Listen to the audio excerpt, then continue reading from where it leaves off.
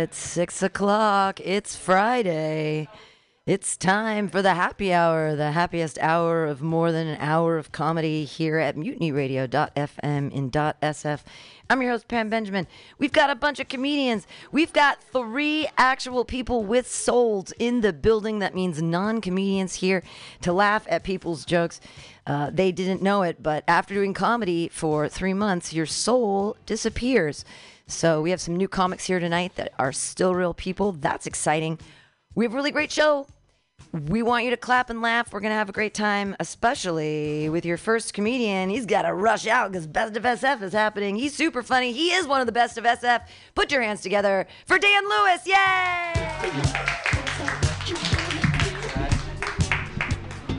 Yeah, we're doing it right. Yes!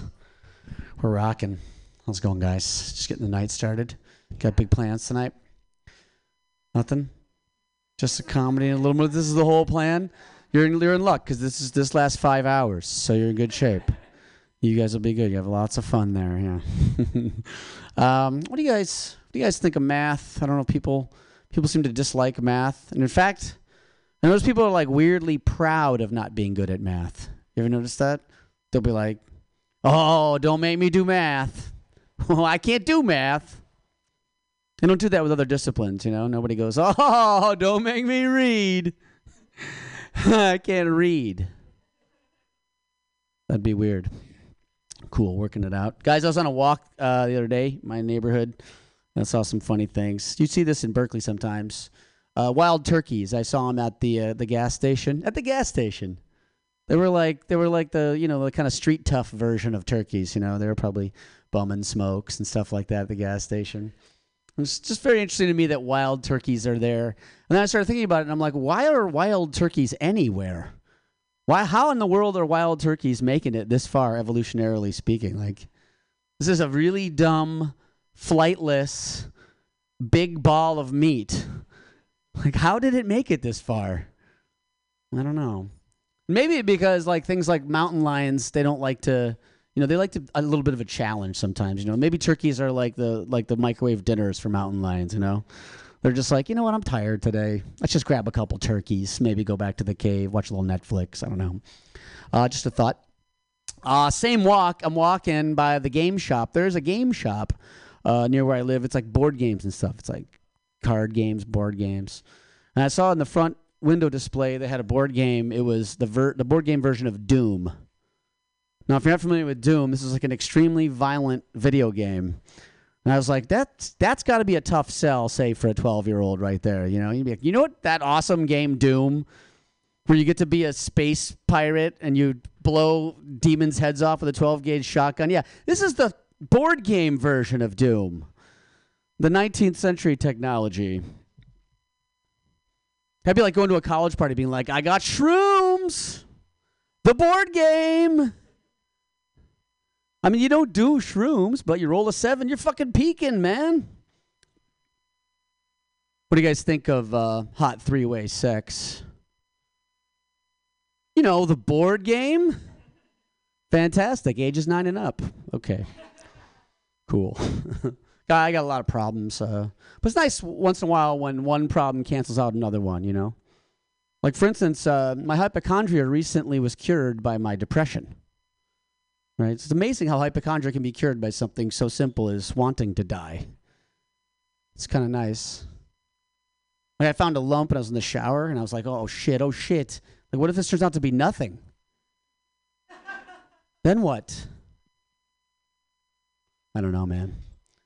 That's the way it is with depression, though. Sometimes you wake up and you're just like, why even bother getting out of bed, you know? I'm just going to lay here. Hate my job. Fuck this. Life sucks. And I think about all those people out there like currently battling terminal illness, you know, and they would love to have one more work day, regular day back, like I'm about to have, and, you know, tells you a little something about perspective, right? Like basically how easily these dying people lose perspective on real life, you know? They're so focused on this one thing, not dying, they totally lose track of how shitty and demoralizing the whole thing really is. That's dark. Let's not do that. Oh shit, I only have anything short enough to finish with.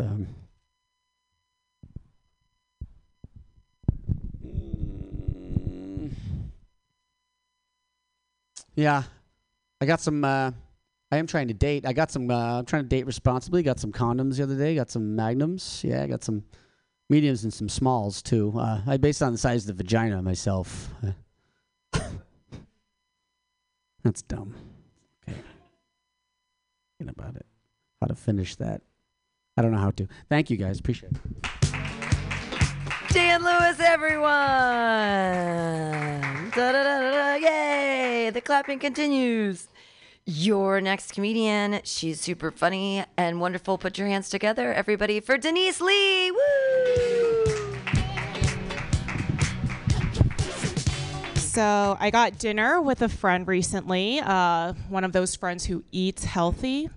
I asked if she wanted dessert, and she was like, do you know what sugar does to your body? Like, sugar can take years off your life and has no nutrition. And I was like, we just did cocaine in the bathroom. Okay, that was the palate cleanser. I don't know if you knew this, but do you know what cocaine does to your body?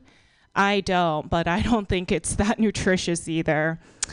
Feel like some people think that I don't really do drugs, which would be accurate, you know, like I just kind of watched my friend do a line of coke, like a sad ass episode of Euphoria. I don't really do drugs. I'm a pretty boring person. I just don't like the person I become when I'm on drugs. Like when I'm high, I'm just still a pretty boring person, you know, and $80 short. So that's not ideal. Like last time and only time I did Molly, it just made me want to file my taxes without using TurboTax. You know, I was like, I can do anything. I got pen and paper. Screw technology. So for my day job, I work in tech because I have no self-respect. And a lot of drama going on there. Like last week, I got reported to HR.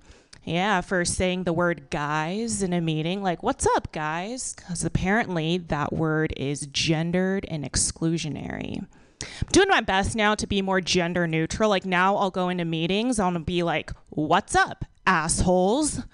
No, just everyone has one. Very gender neutral, the most gender neutral, very inclusive. Okay. Yes, because I take HR rules seriously. Sorry, I forgot that part. Okay.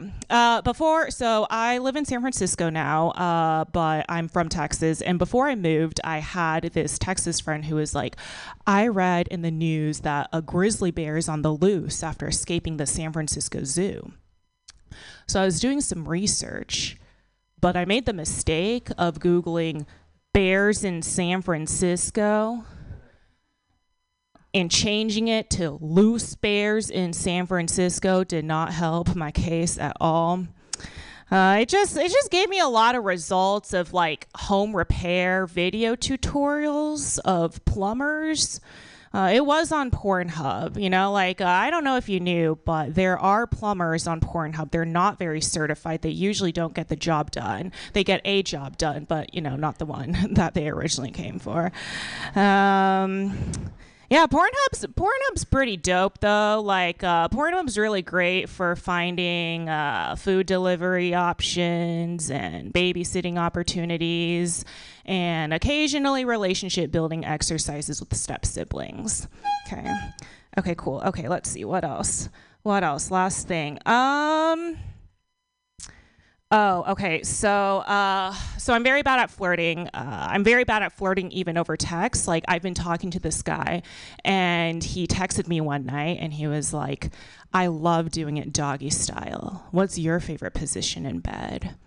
And I texted back, fetal. Tried to amp it up a little bit more because he didn't respond. And I was like, I'm doing it right now. And then he blocked me. Okay, thank you. Denise Lee! I hope you had socks on. All right. Hey, your next comedian. Excited to have him here. He's regular at the Punchline. Clap your hands together for Ian Levy.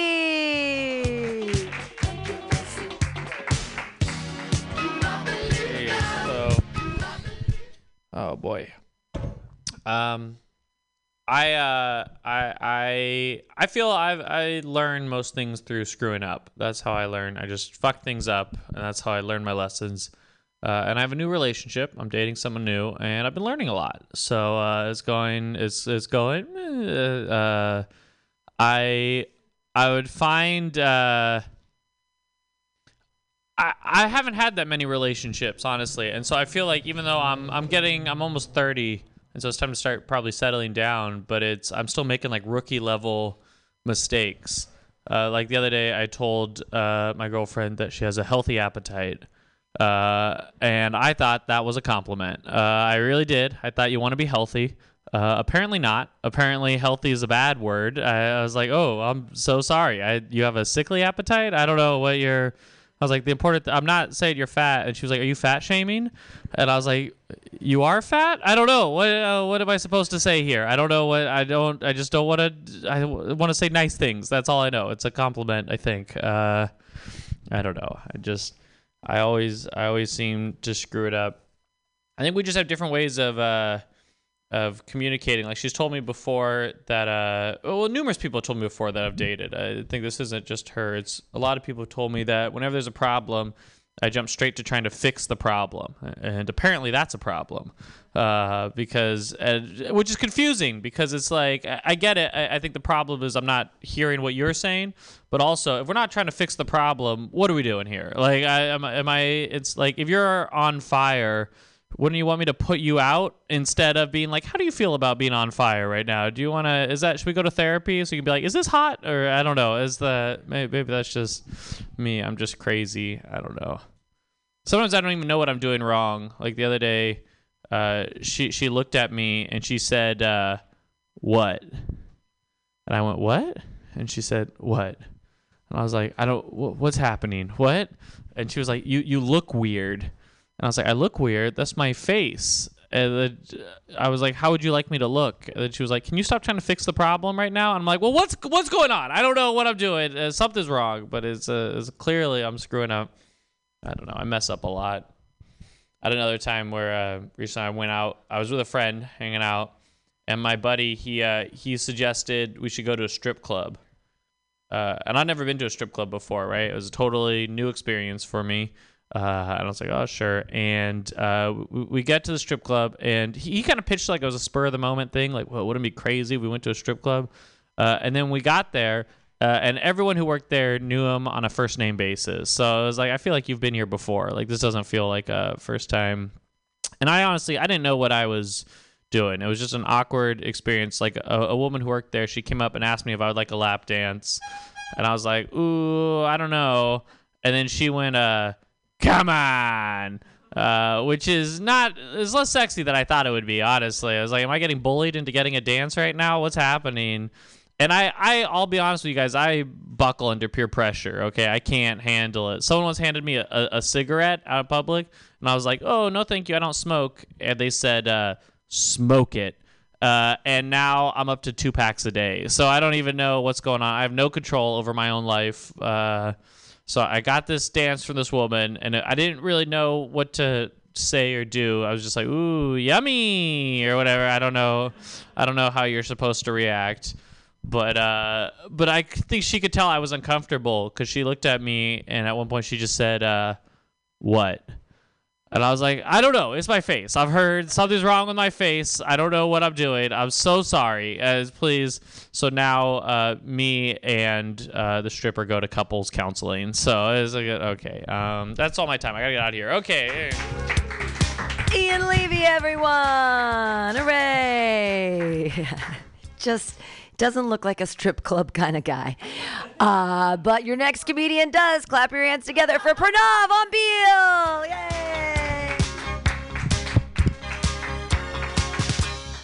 Huh. Okay. I have to actually I have to confess something to you guys. I don't like the Cubs.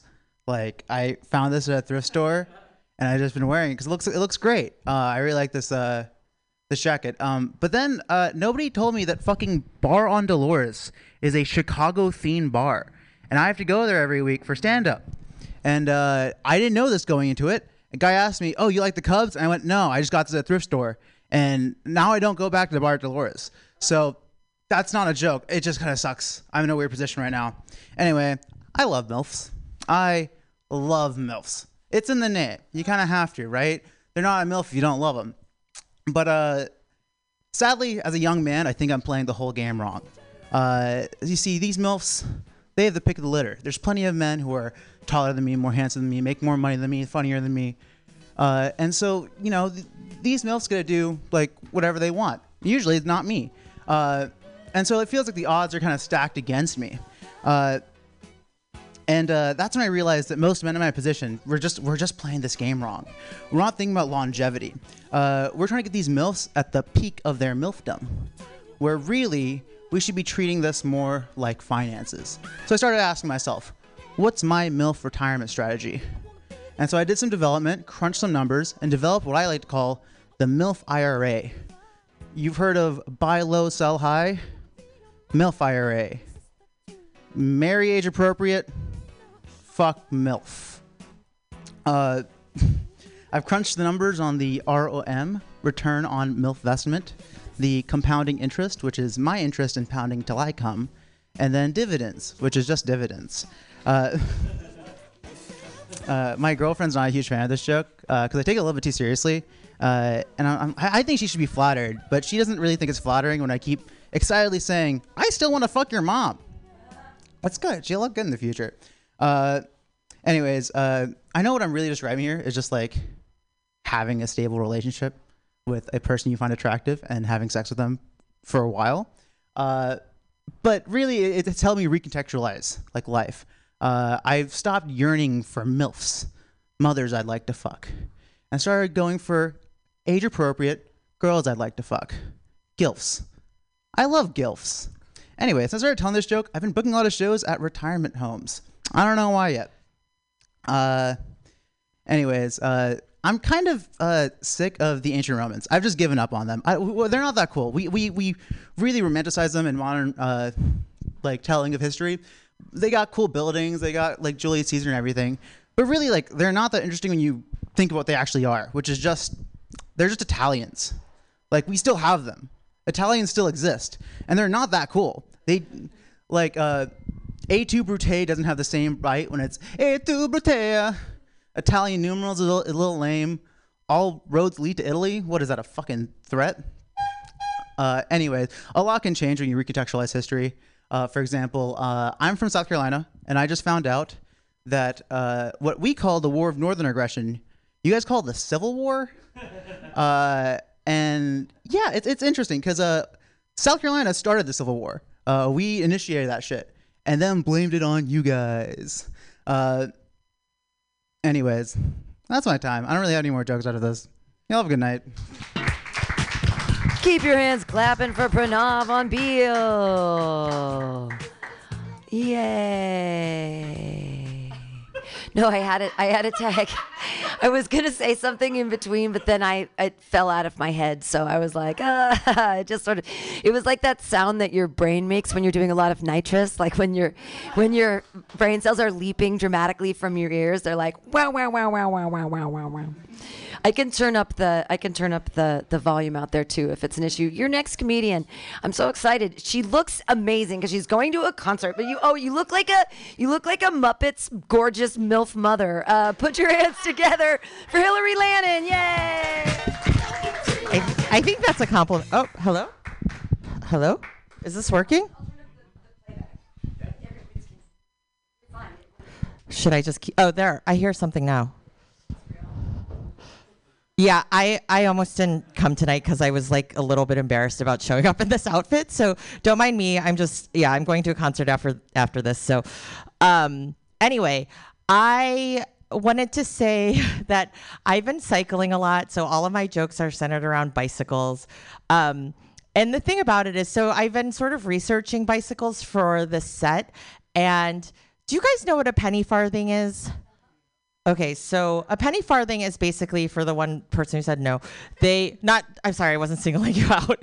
It's the bicycle that has like the really big wheel in the front and then the very tiny one. And it was basically the predecessor to the modern bicycle. And it's one of those things where basically I don't even know. They shouldn't call that a bicycle. They should really call it a unicycle with a training wheel, because that's basically what it is. But they basically fell out of fashion because of the fact that they're not very safe, because if you fall off of one, you're falling like 5 feet off the ground. And so they called the modern bicycle the safety bike, because it's, you're a little bit more reasonable height elevation. But the thing about it is that that's pretty much the biggest like innovation in bicycles since like 1880. And really the biggest one that they've made since then is to take a bicycle seat, which whoever came up with that idea can go straight to hell, because they basically they looked at a bird beak and they're like, let's stick that on a stick and shove it up against our taint. That's going to be a comfortable mode of transportation. So what they've done, though, is they've decided to make it more comfortable for riding, especially long distances, is to cut a slit into the bicycle seat. It's supposedly supposed to relieve the pressure against your soft tissue and your genitals. And so the thing about it is that I think that in theory, it sounds like a good idea, but in reality, it doesn't do jack shit. Because the only way that's actually going to help is if I would have to bicycle naked, basically, and take my labia and stick it, I'd have to organize all my bits and bobs down there and stick it through the thing in order for it to actually provide any relief, right? And then I was thinking about, how does this help men, right? I'm not an expert on balls, but I'm pretty sure if a vagina goes this way, then balls go this way. And I imagine and all the seat cutouts are the same. They're this vertical cutout. So I feel like for scrotum to really get relief, it would have to be, have you ever seen that game where you stick the plastic piece in your mouth and you have to talk? Do any of you guys know what I'm referring to? That's what the cutout would have to be. So it's basically like this. So that's the only way that it would actually, I know that's great on a audio format. But anyway, so basically it's one of those things where it's not, I think it's a total scam. I mean, that's all it is a scam. It doesn't do jack shit. And the other thing about it is because of the fact that you're fully clothed when you're bicycling, unless you're at Burning Man. The thing is that you're wearing a giant gel pad underneath you. And for me, this is not going to necessarily work because of the way that I'm dressed.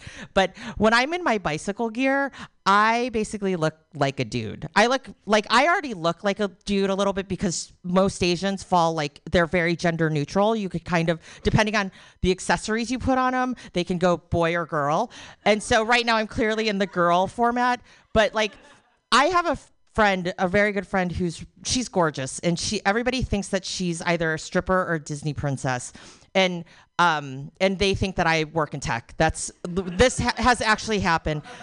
And basically they said, this is me trying, and I certainly don't look like a stripper or a Disney princess, but maybe I should just let it go. Anyway, that's it. Thanks, Pam, as always.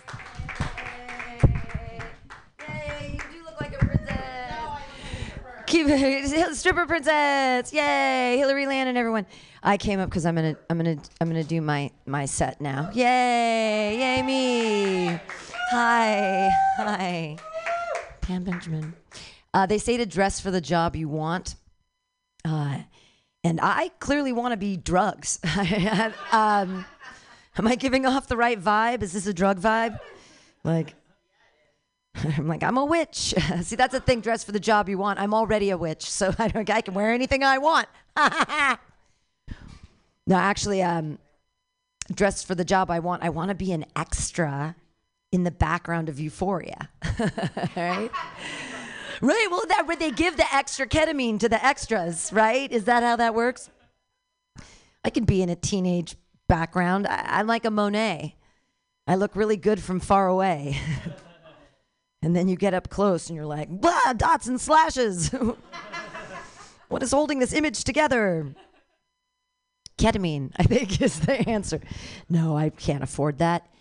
But that's how I know I'm still a cute girl. If I go to a party and someone offers me ketamine, I'm like, I still got it. Yeah. I feel hot for the first time in my life at 47, because I'm going through menopause. I'm going to give you the memo. Hot flashes are insane. Nobody told me. No one told me. I know, and then I get crazy. I have one line in my notebook. It says, be likable. No menopause jokes. Nobody wants to hear about it. It's true. Not even my cats. They're like, shut up already. Cats? Yeah! Bow to your alien overlords with one paw. I love my cats so much. I love my cat. I'm a crazy cat lady, but not in the way you think. I want to take my cat and I want to shave him. And then I want to knit a sweater out of his fur. And then I want to make him wear it. Because I'm crazy! No, I fucking love my cat so much. I've been catcalling. Yeah, because that's when your cat, you're like, baby kitty, come here. And it ignores you. Baby kitty, get over here. And shows me his butthole. And I'm like, you were asking for it. And I go over and pick him up without consent. And turn him into a baby and kiss him on the mouth. It's catcalling. Cats don't like it either. Did you know that? They don't.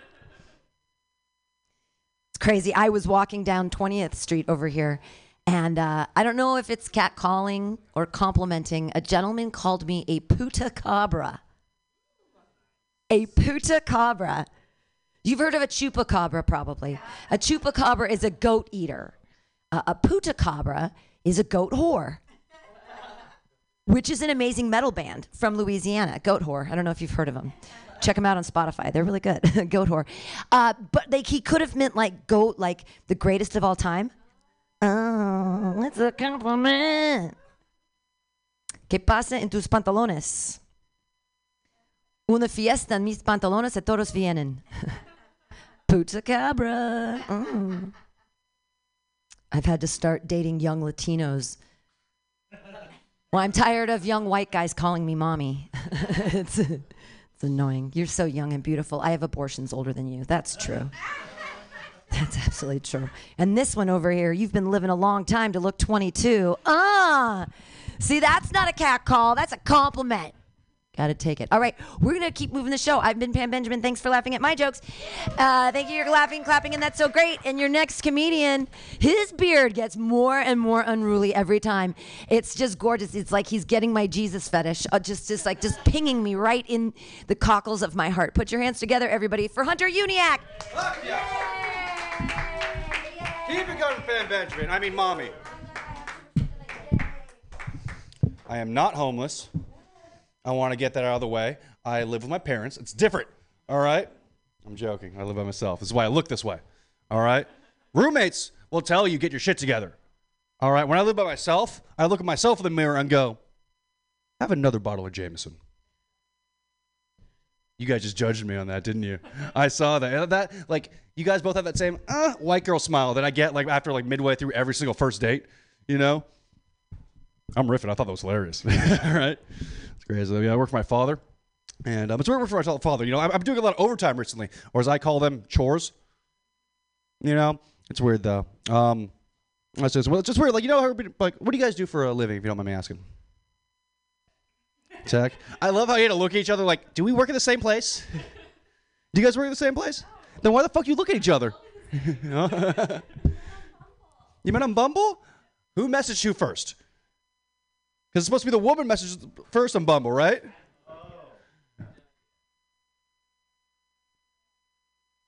Well, we're sorting this out right now. All right, who messaged you first? Who likes each other, the other person more? And whose idea it was to come to an open mic comedy show first? Because that's, all right, you like her less. You like her less because you two decided, let's go to an open mic. All right, that's funny. Hey, do you guys think Hulk Hogan looks like Thor if he was on bath salts?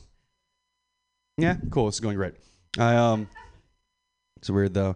Been working a lot. I'll do this. I'll tell you a story. When I was 9, are you checking your messages right now on Bumble? Just all right. You're just texting another date. But as you can tell, I'm a fuck up. All right. And when I was 19 years old, my buddy Tavi, he texted me, said, like, Hunter, I'm gonna get you your weed card today. All right, because I was 19, didn't have a weed card, I was a raging stoner. And I was like, fuck it. He was like, Hunter, you got to get your weed card. We're going to meet at Dolores Park at 9 a.m. And I'm going to get your weed card. We're going to drink. It's going to be a great day. And I was like, fuck it. I'm a workaholic. I'm going to show up at 7 with a bottle of Jameson, and I'm going to be there You better be there. He shows up at 9. I'm midway through the bottle of Jameson. All right. We get to the weed doctor. I'm so drunk, I try to high-five the receptionist behind the counter. All right. I get in there. I answer all the questions. I'm sitting there with the doctor. And it wasn't until like I'm sitting down actually talking to the doctor that I realize I'm in fucking rehab right now.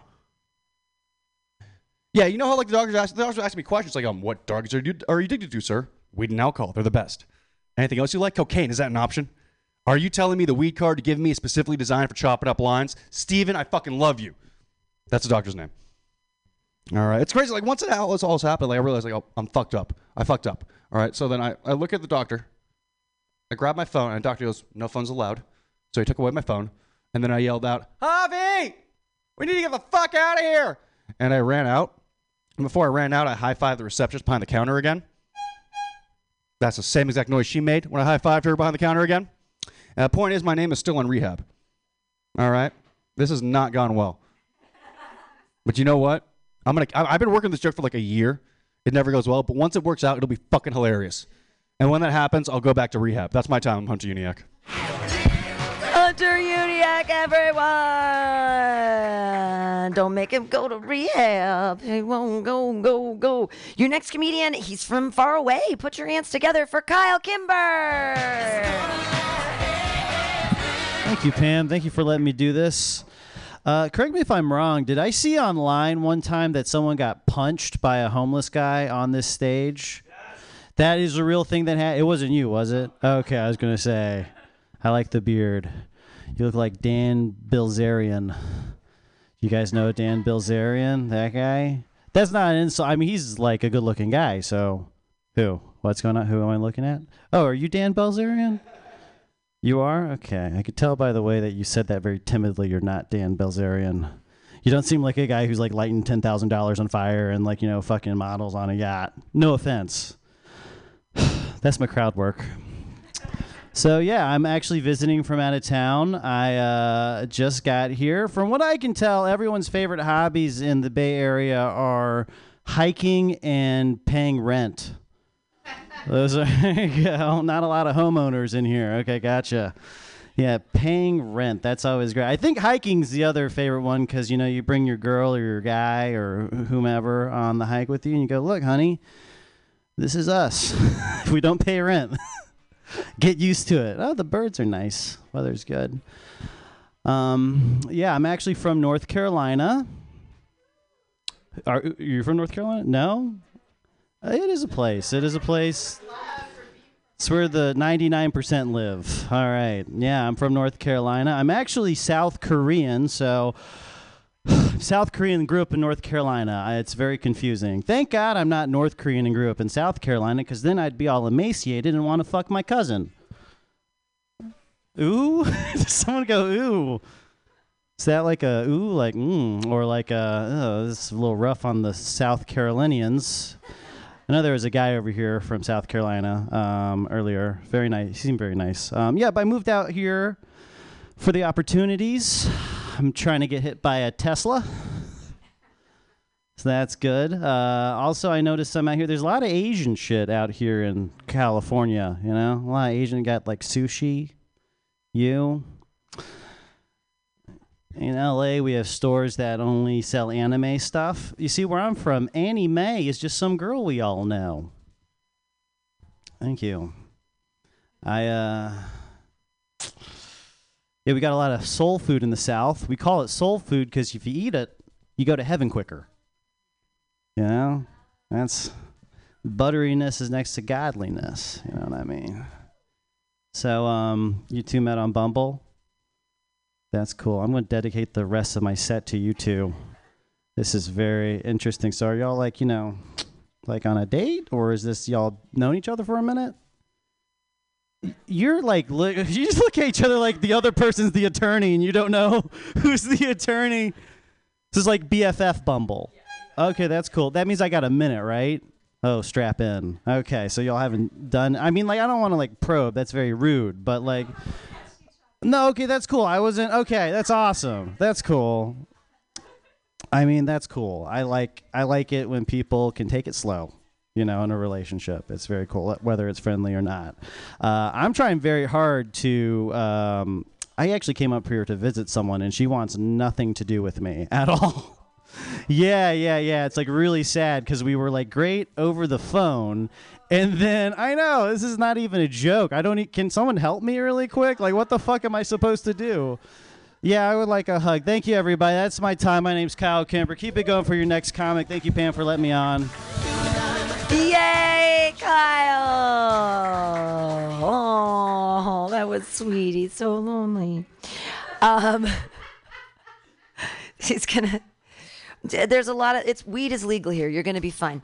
Your next comedian. Oh, he's just such a wonderful help. And last week he went to support at the Valencia art corridor, and then he got a set, and he's so lovely. Put your hands together, everybody, for Josh Kotsky. I had an entire bag of those like Trader Joe's brand Cheetos on the way over here, so I'm just gonna try and not shit myself while I'm up here. I'm trying to be a better person, so I've been doing a lot more like volunteer work. I started working with this company that donates novelty salmon hats to women with alopecia. Locks for Love. I work with Dare Jr., which is an amazing group. We find people 5 to 15 years old who are battling horrible diseases, and we tell them to just say no to drugs. To date, we've actually saved over 10,000 diseases from overdosing. Yeah, that's fine. Doesn't have to work. Sorry, those are stupid jokes. I did start working with Make-A-Wish like 5-6 years ago. There's this little kid, Timmy, who had one of those diseases that you can't even pronounce. And all he wanted to do before he died was go to Disneyland. And so I was like, you know what? Let's help make this kid's wish come true. Donate a couple $100, and he was able to spend a weekend at Disneyland. And he said it was the best part of his life, which, I mean, at that point, it wasn't saying much, but, you know, it was fine. And I don't know, I haven't thought about him much, except for a couple weeks ago, Make-A-Wish actually emailed me, and they said, you know, Timmy's actually doing fine. He's happy. He's healthy. He's starting high school. And as soon as I heard that, I called up Make-A-Wish, and I demanded my money back. Because that's false advertising. Like, I'm donating to dying. All right, this isn't going well. Why are you guys also pro kids with cancer, okay? I prefer when they don't have cancer. You guys are the ones who are being weird. All right, let's do other stuff. How do you guys feel about Nazis? Are you pro or against? I hate Nazis. I especially hate neo-Nazis. It's like, we get it. The Matrix was a great movie. But to devote your entire organization to Neo, it just seems like a lot. It's weird to me that we call them Nazis because that's like a nickname. Like, their full name is like the National Socialist German Workers' Party. And we just decided we're going to give them like a fun little nickname. Like they're on our baseball team. We're like, hey, great game, Mikey, Johnny, Nazi. All right, let's hit the showers, boys. Keep that rascal Nazi away from the knobs, though, huh? It's weird to me, too, because, like, God damn it. I'm going to shit myself because of the cheese and also because of this. It's weird to me, too, because, like, the term Nazi comes from like the German word, which is like Nazilich, Sozialiste. So we give them a German nickname with Nazi. That word in English is just national. Yeah, you can go ahead, Pam.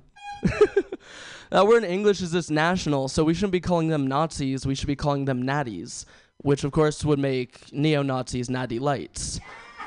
So, you know, we'll see how much they can recruit after that. And then if we want to get rid of them, all we have to do is get some frat boys. You know, get them to kill some natty lights. It's what they're made for. All right, this has been weird, but thank you very much for your time. Get those frat boys to kill those natty lights. We're going to shotgun them. We're going to shotgun those natty lights. Man, I used to be able to shotgun so hard. That was one of my claims to fame. I thought it was so cool. Do you, ladies, you know how to shotgun? You know, you put the keyhole in the butt. Yeah! Know how to party. I like this crowd. Keep your excitement going for your next comedian, a JD. Yay!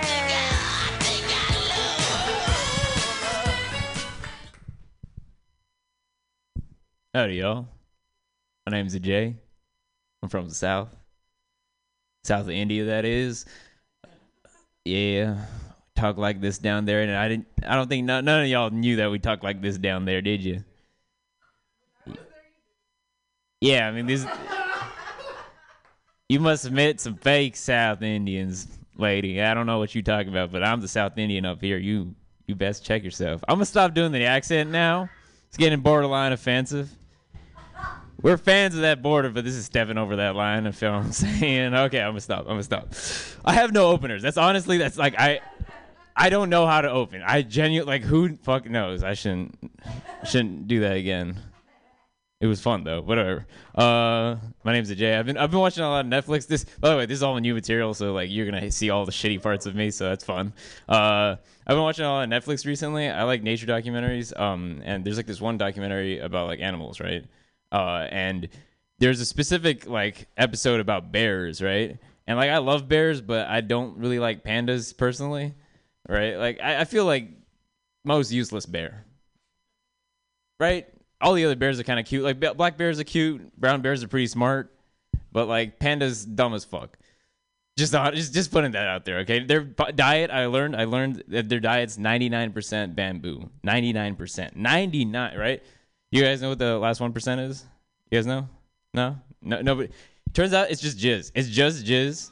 It's just straight jizz, right? That's the reason that they're not reproducing, by the way. Yeah, they're not antisocial. They're just finishing in the wrong hole. Yeah.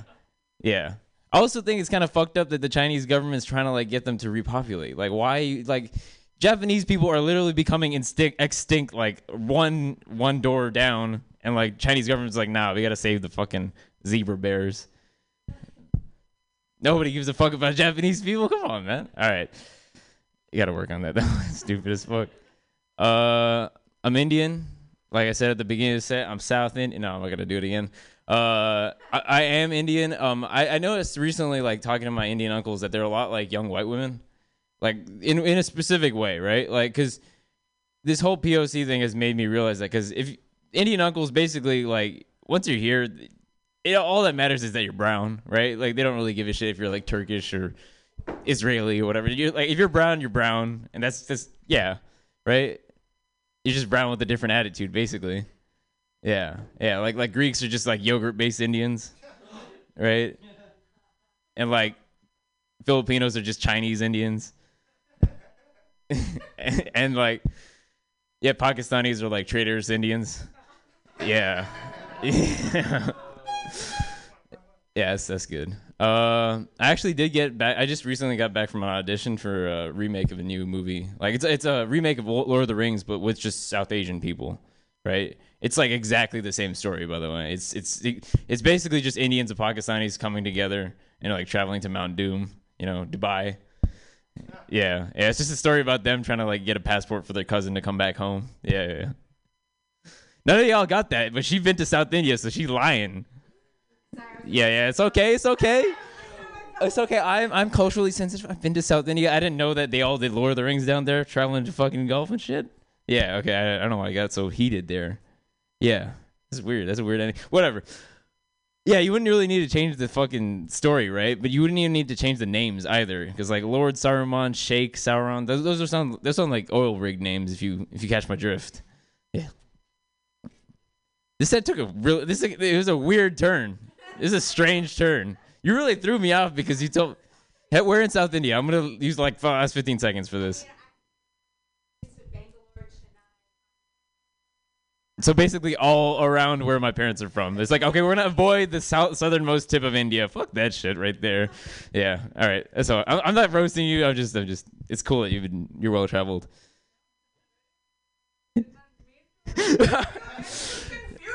All right, lady, you can chill with the accent. All right, you guys have been fun. Have a nice night. JD, everyone.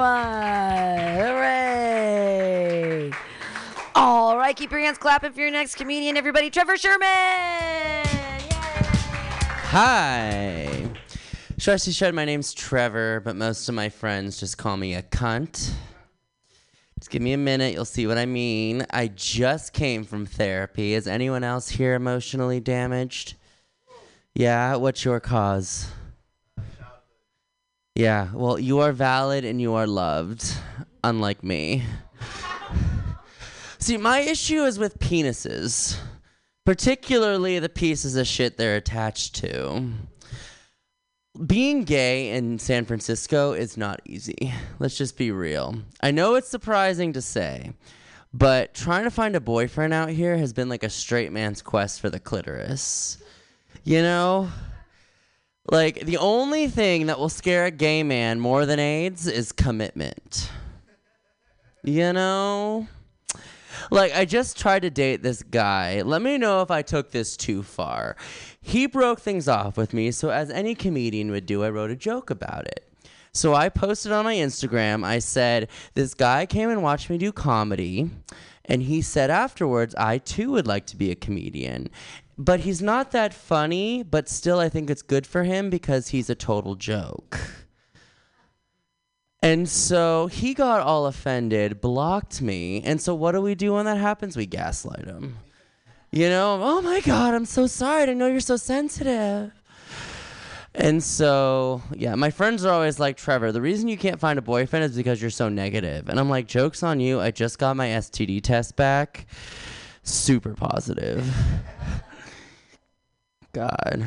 It's a weird time we're living in, you guys. Like, we'll literally lick each other's genitals, but complain that our mimosa tastes strange.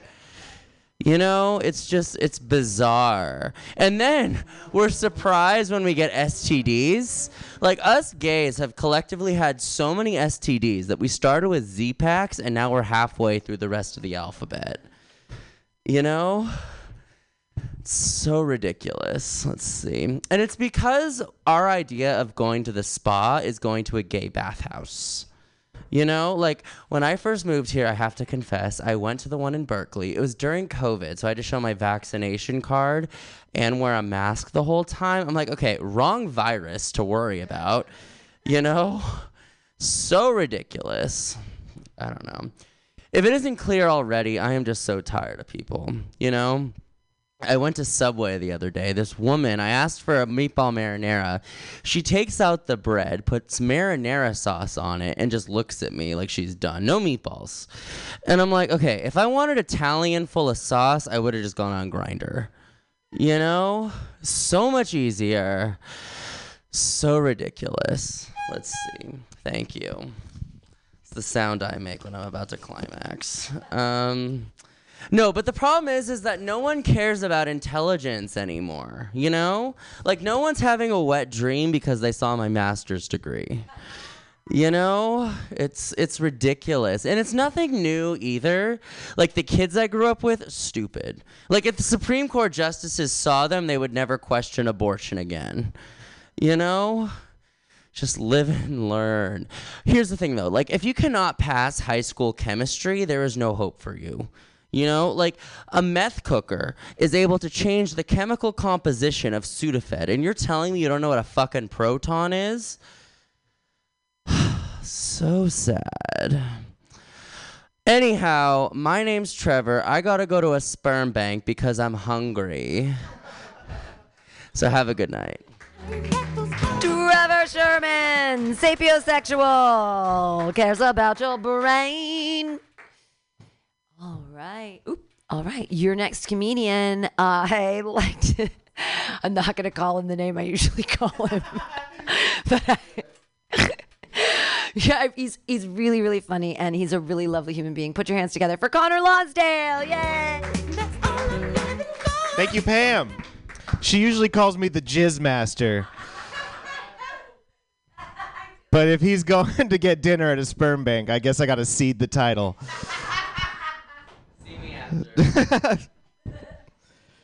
Did you guys hear me peeing in there just now when I came in? You all heard it? I tried to pee as hard as I could so you guys would think my dick's bigger than it is. Did it work? You guys see the Tinder Swindler? You watch that shit? You haven't seen it? Oh, it's this documentary. It's on Netflix. It's about this fucking asshole piece of shit guy. He fucking tricks these women. He gets their money. He uses the money from one woman to get more money from this asshole piece of shit. I thought of a better name for that documentary. It could have been called The Dumbest Women on Earth.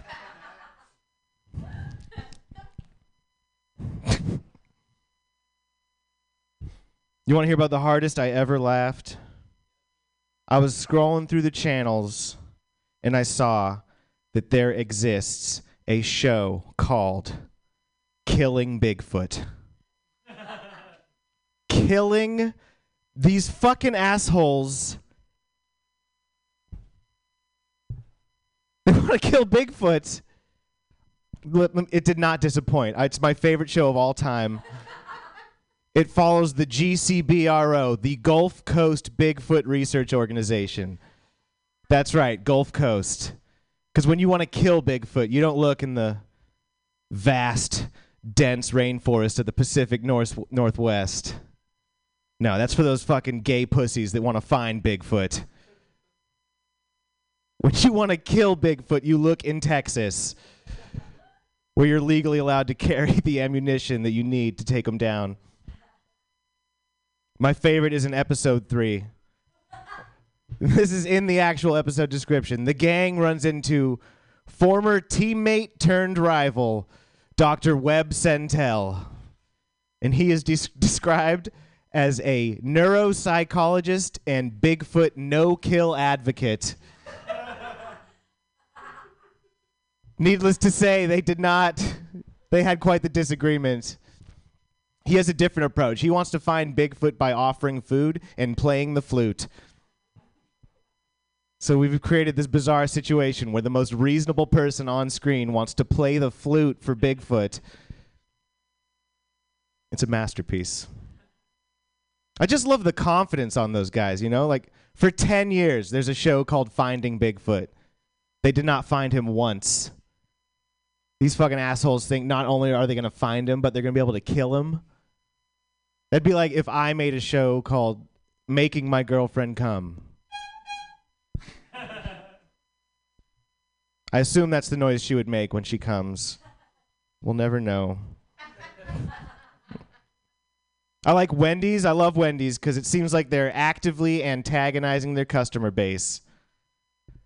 They started serving breakfast, and the new slogan is, Wendy's, get the breakfast you deserve. It's like you could just hear it in the way he said it. Like they cut off the end where he's like, get the breakfast you deserve, you piece of shit. You fat fuck. You fucking bitch. Retard fag. And they're like, all right, cut.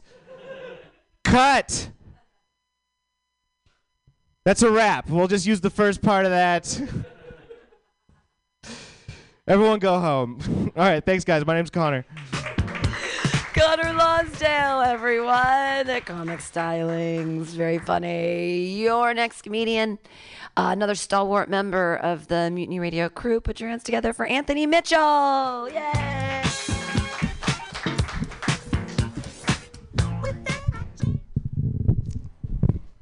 Hello, thank you so much for having me. My name is Anthony. I'm currently going through a quarter-life crisis right now, and basically what that means is instead of like taking care of my mental health and, you know, taking care of myself, I just decide to grow this mustache instead of focusing on my personality. He gets it. And I don't like that term. It kind of scares me, honestly, because if this is what pedophiles are looking like nowadays, there's got to be some lucky, lucky kids out there. I mean, I just know I wouldn't be complaining if I was tickled by the hairs of something this beautiful.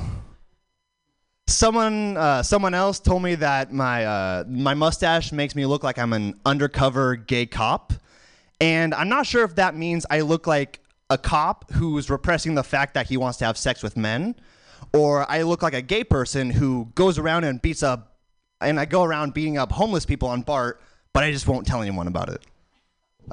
Which one do you think I look like more? Both? Both? Okay, I'll work on that. Thank you. I like to talk about my physical attributes a lot. My left arm is a little smaller than my right. It's actually because I had a stroke of bad luck. No, but seriously, it was a hemorrhagic stroke. It was quite sad and unfortunate. And I really want to put together like a group, like a support group for other people with disabilities. We can like get together, hang out, talk about life experiences. I was trying to come up with a name for this group. Unfortunately, Crips was already culturally appropriated from us. So I kept thinking, and I'm like, how about the Strokes? It's like, no. 2 on the Nose, already taken. How about Limp Bizkit? Taken. So I've come up with a few new ones. Hopefully you guys can give me some suggestions. We can like workboard this together. How about Lincoln Parkinson's? What about Radio Head Trauma? Or System of a Down Syndrome? Does anyone have a favorite? What's your favorite? The last one? System of, I thought so. That was my favorite too. Being disabled, it's not terrible. It sucks, but it's not too bad. I actually dated a woman who like her main fetish was guys with disabilities. And thank you. And before me, she dated a guy in a wheelchair, a deaf guy, and a blind guy. And like the guy in the wheelchair, there's no competition. I was better in the bedroom, obviously. But the deaf guy, I mean, that guy could go for hours. She kept saying, no, please stop. But he just wouldn't listen. But the guy in the blind guy, that's to me was just the saddest because like how do you break up with someone who can't see? That's got to be such a difficult conversation to have, right? And she was like, no, it was actually pretty easy. I left him. And I was like, no, I understood. Like I assumed you like broke up with him. She was like, no. I left him. We went to the mall. I said I was going to the bathroom. I went home. She said, I tried to text him, but for some reason he just wasn't looking at his phone. Basically, so about this girl, like while we were dating, my best friend was like, dude, you shouldn't be dating her. It's really weird. You shouldn't be like with someone whose main attraction to you is your disability. I'm like, how selfish do you think I am? This woman clearly has special needs. And coincidentally, I also have special needs. All right. That's my time. Thank you. Donate to Mutiny. Anthony Mitchell. He's especially funny. Yay. All right. I'm really excited for your next comedian. She's been out of the works for a while, and she's back in. Clap your hands together for Amy Bebo. Woo-hoo! Give it up for fucking Pam Benjamin in the house holding this fucking place together through the fucking pandemic. Pam Benjamin, I love you very much. I would call the outfit, my first thought was 70s foster mom, but I really liked just drugs, you know? I like the psychedelic robe. I spend a lot of time in pajamas these days. I really leaned into the working from home thing. A miracle happened for me. About 3.5 years ago when I also got a job in tech. It was an amazing feat of perseverance. I came to San Francisco in about 2016 with I had like a 1978 Volkswagen hippie bus. I was fresh from a season of trimming weed back when you could, it was one of the last good seasons of trimming weed. You guys will never know it. You used to make money. Does anyone remember? Trimming weed? It was a thing. It was a thing for a while, but it died. It died with the weed prices, the legalization. The people are struggling all over. Be it the pandemic, I can empathize with a lot of the people today. This guy came out here, didn't work out. I have a dude who left like 3 years ago, and I'm still talking to him, probably because we haven't seen each other again and been disappointed. Yeah. I was wondering where I was earlier too. Those Nazi jokes. I was like, "Is this an ayahuasca ceremony? Where's my bucket? I'm about to throw up." I really could feel it in my body. Like, does someone have a bucket? Spent a lot of time with the buckets over the last 11 years. I know ayahuasca kind of got trendy. It's been all through like the realms. Has anybody drank any ayahuasca in this crew? Still, no, not. It's a good time, but I won't drag you into it. I made some notes because I haven't been out doing comedy for a while, so that's why I have my phone. But plus, I also can't put it down anymore. Like ever since it came into my life, it's just scrolling, working on your phone. Working on your phone is great, is it not? You guys work in tech, right? Working from home. Yeah, and so sometimes you can just work from your phone, right? You're not at home. You're grocery shopping. You're at Target. You are not working from home. You are texting your boss in a chat while driving, and like probably shouldn't be because maybe, it's not the best timing. I've witnessed people get into HR drama when I've had this tech company job, and like I could feel it like really, that's the kind of thing that would come for me. Because, for like 15 years, I was self-employed, roaming around the earth, like just, self-employed. I didn't have fucking HR. Anybody else been in trouble with HR? AJ? No. I'm just fucking with you, man.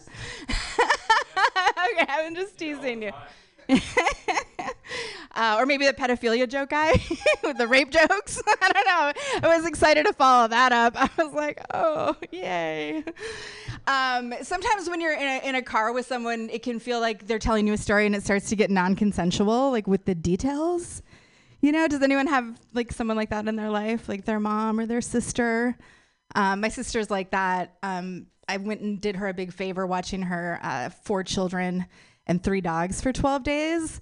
And yeah, she regaled me on the drive-in with like ridiculously long stories about people in soccer and moms and whatever. And, I was like, I just had like 12 hours of traveling, man. I don't fucking care.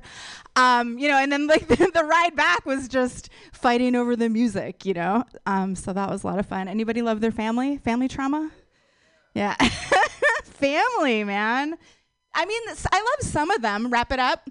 I wasn't sure how much time I had, but I got the wrap it up signal. All right. Well, you guys, I love you very much. I love the guy who came from North Carolina. Pam Benjamin, you're a goddess. Thank you.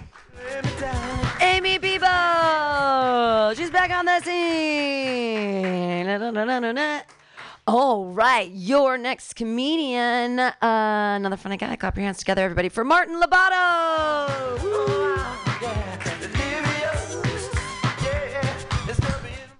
Thank you. This is my safe place. I come here after culturally appropriating all day in the office, get to act like a goon, acting white all days. Acting a professional all day gets tiring. It's been a good week, though. I'd like to formally thank Will Smith for making us forget the gas prices for the last week, and those memes that have been coming out are pretty fucking fire. Got some notes on that. Yeah, he's the hero we need at this point in time because, as I said for last week, we forgot the gas prices are fucking high. I'm sitting at the gas station just laughing at memes as I swipe. The real tragedy in that situation is for white people because they lost one of their brothers they used to look up to. Now they're just like, oh my God, I didn't know he was like that. One of those. But what do you think Chris Rock said about that whole thing backstage? There's 2 types of black people. There's black people, and then there's Will Smith. Yeah, man. Took a trip recently, ate a lot of mushrooms. Yeah, man. And I was actually tripping out on Chihuahua the other day. I was looking at this and like, man, that thing came from a bloodline of wolves, and he doesn't know it. He thinks he's a wolf, but he's not a fucking wolf. Crazy. And then I thought about humans. So I was like, humans are kind of like that. Especially like male feminists because they came from a line of Vikings most likely, and then now they're like pugs, all cuddly and cute and shit. Anyway, that's all I got. Thank you, folks. Woo! Martin Lobato, everyone. Your next comedian. He's also new to the room. Clap your hands in a wild slappy-like motion for Michael Montavo.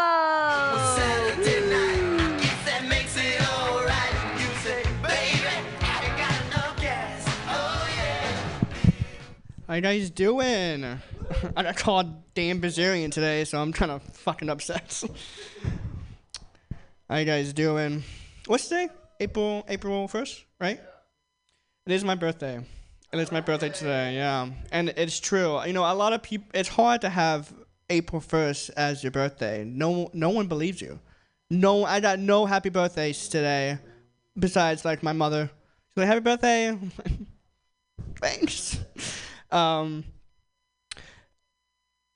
used to have a Tickle Me Elmo when I was a kid. Tickle Me Elmo. And a lot of people assume that you also want to be tickled. It's just that. It's that they see it, right? I'm tickling the Tickle Elmo. He's going insane, right? I'm just like, and then my family members are like, no, tickle train. I'm like, no. you tickle that. He's legit asking for it. He's saying like, tickle me. I'm not doing that. Please don't do that. I love Tickle Me Elmo. That shit was awesome. I'm also dyslexic.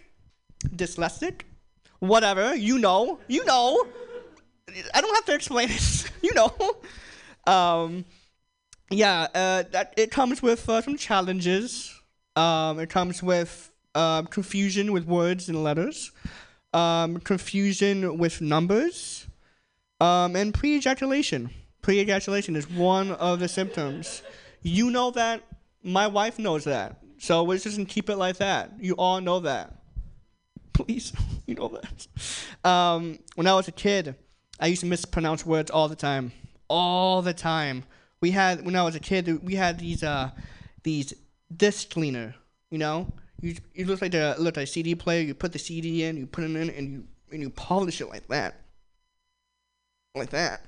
And I was like, Ma. I didn't say that. I was like, Mommy, do you happen to have the disc cleaner? She was like, what? I was like, the disc cleaner for my dicks. My dicks are dirty and stained. She was like, your dicks? I was like, yes, my dicks. She was like, what happened? I was like, the dog, man. I think the dog got to them when I was probably sleeping. And she was like, I don't know what to do. I was just like, I don't know what's the problem. Just give me the dish cleaner so I can clean my dicks. I liked how she didn't even question that I had multiple genitals. She just thought I had multiple dicks, and she was like, She came to my room and she was like, what do you want? I'm just sitting there with my CD in my hand. I need this cleaned.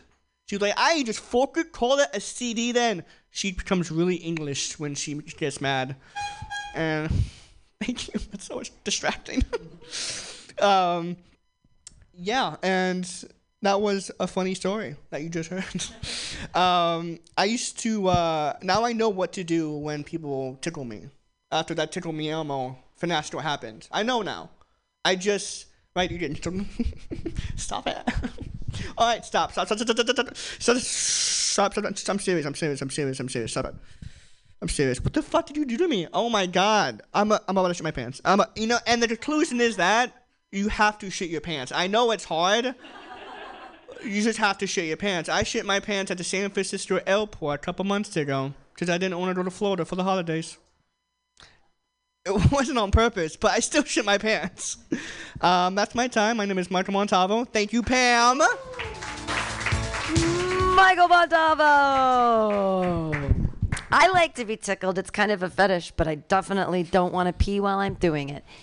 All right, your next comedian, a funny lady. Clap your hands together for Sydney McIntyre.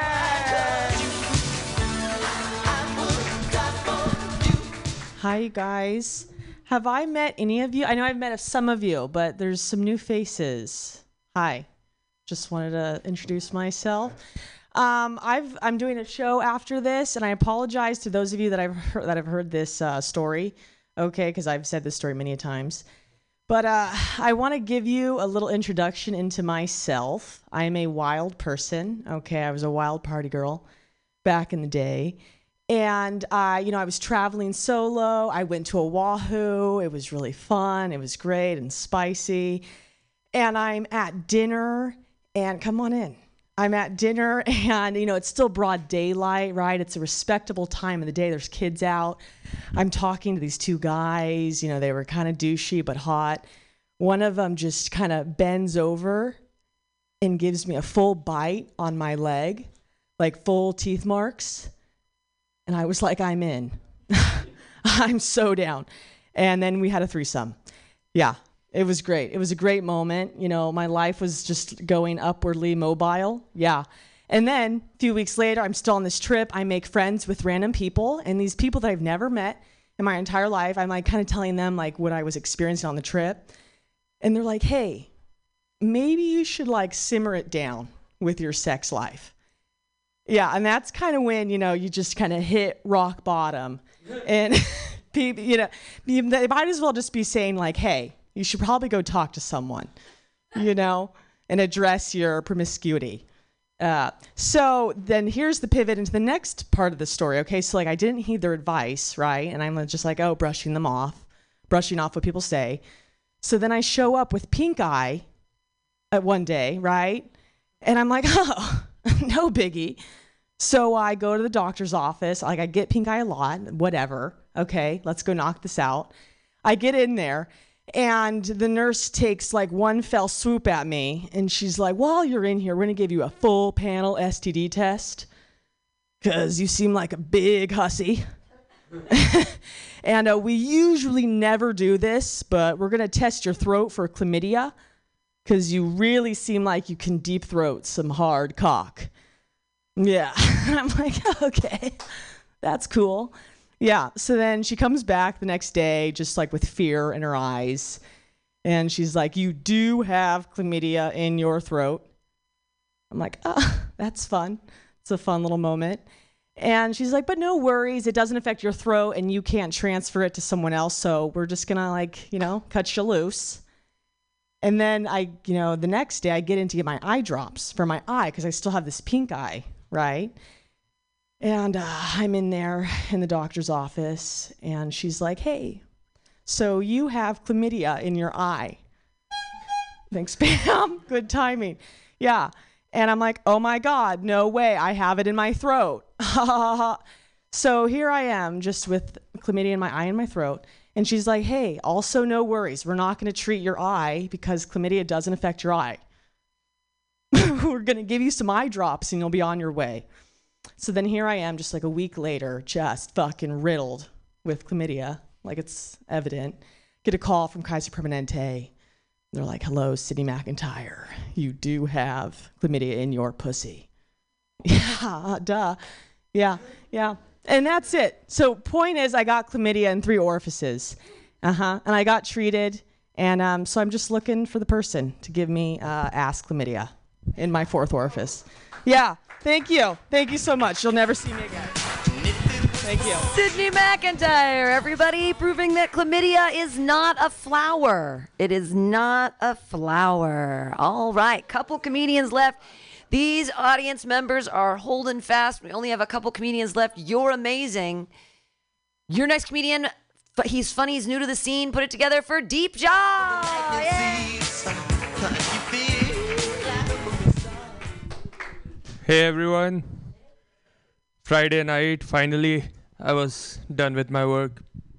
On my way over here actually, my Uber driver told me that my Uber rating is really low and I was just giving all of those motherfuckers 5 stars. I'm going to stop doing that. Anyways, I have been sober for 11 years now from sex. Dating as a brown guy is tough, and it doesn't help if your zodiac sign is incel. If you go to a club over here, you can easily see the dating hierarchy, like hot white guys are with hot white women, white guys with bad game, someone like you, sir, are with Asians, and brown guys are just waiting for the girls to make a mistake. True story, in my school, like the boys, just to get closer to the act of sex, were using condoms and just masturbating in them. And to me, using a condom to masturbate is like using a plan B after using a dildo. One guy. But yeah, recently I finally managed to get a nice white girl. A girl I can love, feel, and touch. You guys want to know how? I went to a temple, sir. A temple where all problems get solved. Christians go to Jerusalem. Muslims go to Mecca. I went to a strip club. There I'm getting all the love I want. But it cost me some money. Yeah, and also like a lot of white people ask me, why are Indian weddings so long? And I'm like, why not? It's a moment of great happiness. 2 souls are coming together. and a brown guy will finally have sex.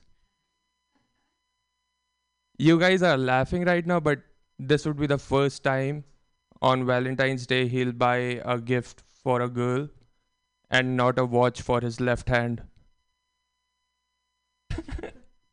Did you just sigh at that joke? Like, were you feeling bad? Or like you were bored? Oh, don't be. We have found our temples. It's fine. We are working through it.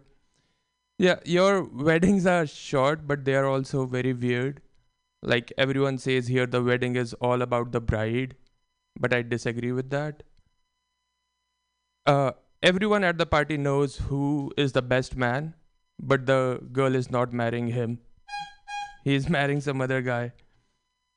And like, why do you guys have a rehearsal dinner? Do you forget to eat before marriage? You don't know how to use a fork and knife? Yeah, that was my time for today. Thanks, everyone. Hooray for Deep. This nice person sitting right here, are you with the glasses on your head? Are you just an audience member, or are you looking to go up? You're just wow. Clap it up for all the audience members tonight. This has been great. We still have one comedian left. His name is Dan Britton, and he's on his way. He texted me and was like, I'm 10 minutes away. And that was 10 minutes ago. And he's giving me a ride to my next place. So it's that's a thing. So I will do a couple more jokes and try to entertain you until he gets here. Yay!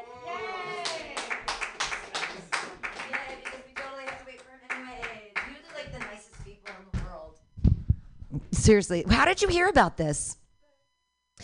I know that's the only way I publicize it. I don't put it anywhere. It's the one show that I don't put it on Fun Cheap. I don't put it anywhere. I just put it out for the neighbors because we used to do it during COVID. We were outside. COVID was crazy, right? Are you addicted to anything, either of you? You're addicted to your phone. Like, you have to look at it. Okay. I'm addicted to stage time. So when the pandemic happened and they're like, you can't perform anymore, I was, the fuck, I'm not gonna. So I bought these little thingies over here, these little mini battery-powered PAs, and I would stand outside of Trader Joe's at the top of California Street with one of these, and I was telling jokes. I learned how to do clean material because I couldn't. No, it's because I'm addicted. It's like worse than. I went like this, like marijuana is addictive. Just your phone, not like you're not addicted to anything else? Probably. Nothing too crazy. Wait, sugar, coffee. Yeah, but your phone. All right. They made me get a smartphone. And you know what? I hate my fucking phone. And you know why? Because it's not just ageist. It's also misogynistic, okay? I'm old. I'm 47. I can't see my fucking phone anyway. People are like, hey, did you want to look? I'm like, I can't see that. I can't see. When you get old, your eyes just stop working. And so I can't see a goddamn thing. And so, you try to use that little, let's use the touchscreen technology. I'm going to push my sausage fingers and the buttons. I was wasting time for you. I'll tell them why my phone is misogynistic, because I'm having hot flashes in the morning and I pick up my phone and it's like, I'm too hot to use the touch screen. Do you understand that? This is absolute truth. None of the women in menopause will tell you this is the truth. You're so hot during a hot flash, you cannot use your phone. So you can't, not only can you not see anything on the goddamn tiny computer, you can't do it.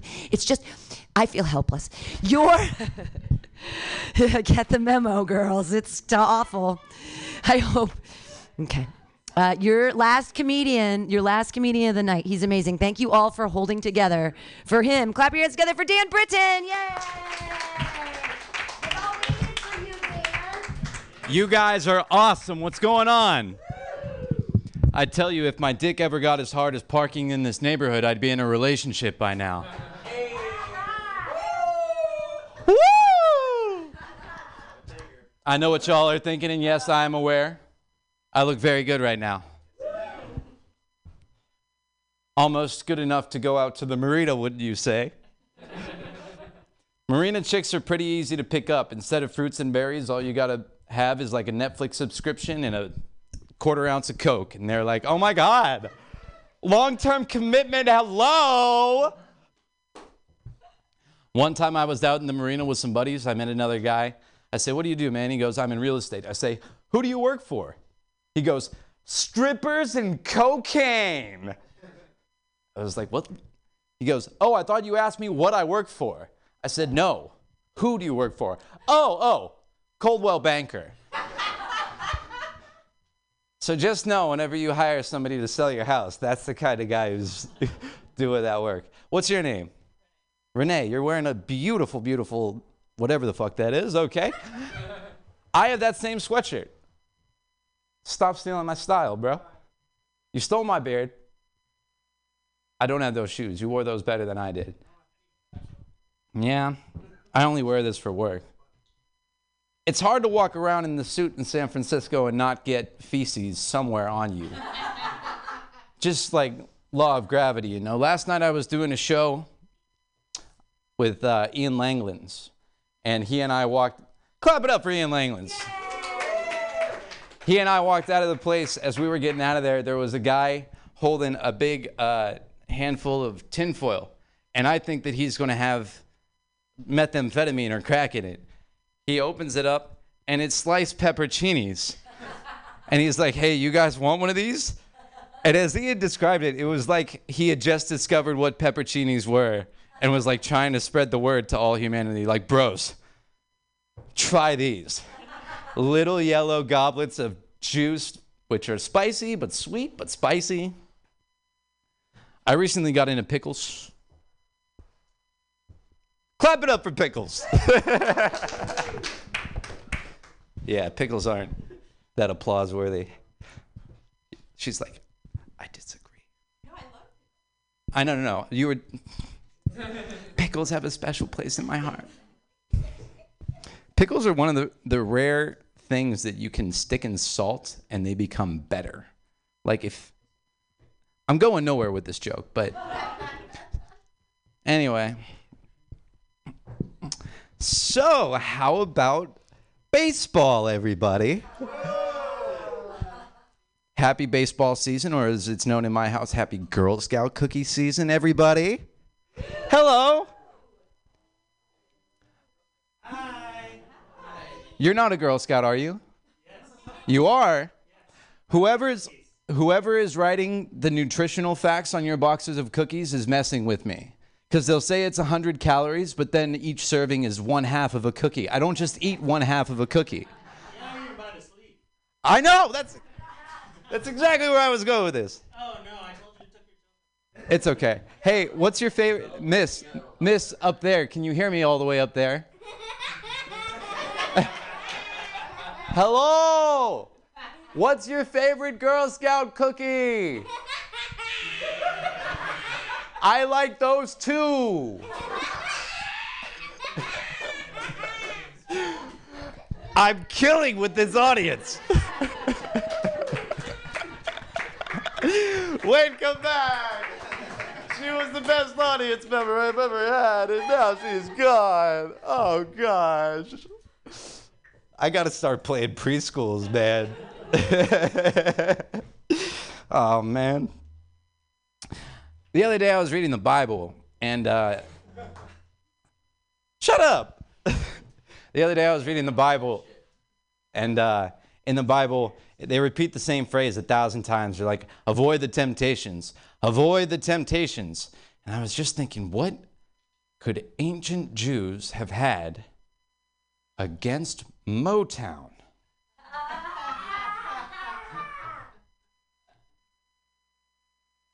So I just graduated from college a few years ago, and I remember when I first got to college, we had it was a 2-day-long orientation the first weekend that we got there, which was swiftly followed by 4 years of disorientation. And that's the last joke I'm going to tell this evening. Give it up for yourselves. You guys are an amazing audience. Thank you for waiting for me. Yay! Give it up for Pam Benjamin. Good night, everybody. Yay! Keep it going for Dan Britton and all the comedians you saw today. It's a big, long list. I'm not going to go through the whole thing. But I really appreciate you all being here. If you ever want to give Mutiny Radio money, it's on Venmo at Mutiny Radio. Or you can always just give me cash. I like that too. Or you don't have to. That's great. Comedians, I really appreciate all of you. If you want more stage time, head over to the bar in Dolores. We're having a show over there at 8 o'clock, and comedians who show up, I'm going to give you guys time after the booked comics go up. Thank you so much, all our people with souls, and we'll be back next week at 6 o'clock here on Mutiny Radio.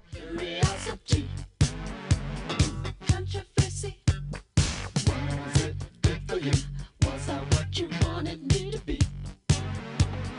Controversy.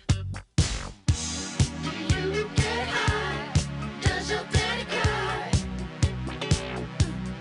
Controversy. Are ye on a raft without a paddle?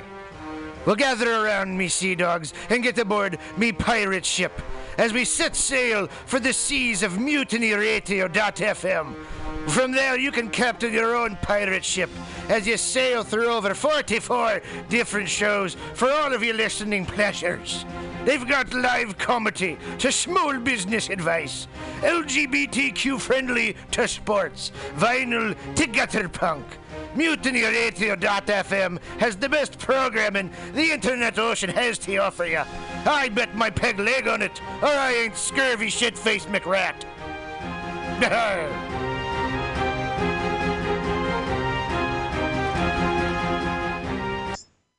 International banking, diplomatic cables, nuclear missile launch codes all rely on unbreakable encryption. What if these codes were no longer secure? That nightmare scenario seems to be a reality. A shadowy underworld syndicate is auctioning off access to the world's encrypted secrets. The only plausible explanation for this ability? Someone has achieved the holy grail of code breaking, quantum computing. Veteran CIA agent John Clooney must track down the perpetrators and retrieve this technology for the U.S. government. And it's personal, as the Enigma brokers have already cost the lives of his fellow agents, perhaps including his partner. John Wessex, The Enigma Brokers, is the first book of the John Clooney thrillers. Get it on Amazon. Billy Bob, you ever want to be funny? Well, my dogs think I'm funny, Daryl. Well, I mean, you ever want to be, like, in front of an audience? Like, other than, like, squirrels, dogs, and dead peasants? Oh, shit. From time to time, I've given it a thought or two. You know, if you go to Joke Workshop, there's more than 2 peoples paying attention to your jokes, and they ain't even gonna be jerks about it. Daryl, are you serious? I can get people to listen to my jokes? And they'll even say nice things, dude, before they tell you how to get improvements. No way. What is this dag-nabbit thing called? It's Joke Workshop.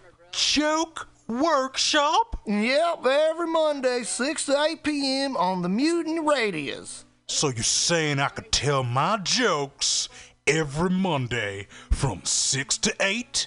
That's what I'm saying. It's the Joke Workshop Mondays, 6 to 8 p.m. at the Mutiny Radios. Yahoo! $4.99.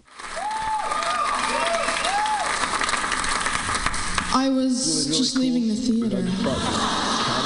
Convertible 1969 gold Cadillac with the white interior. I drove it up here. And I started to do some thinking. Around in it on the freeway, and I'm having a really, really good time. Flat black classic. Smoking big spliffs and cruising Saturday that noon to 2. on the freeway. Good feeling, I am a total fraud, and Laurie Stone's voice is absolutely right. I am petty, rebellious, and adolescent. And I will cut the Hello, Blake. Henry, yeah, Charlie here. Yeah, I have a report here, Henry, from your chief nurse, Major O'Houlihan. She makes some accusations, Henry. I find pretty hard to believe. The dude minds, man. Has John Clooney's friend and ally become a dangerous enemy?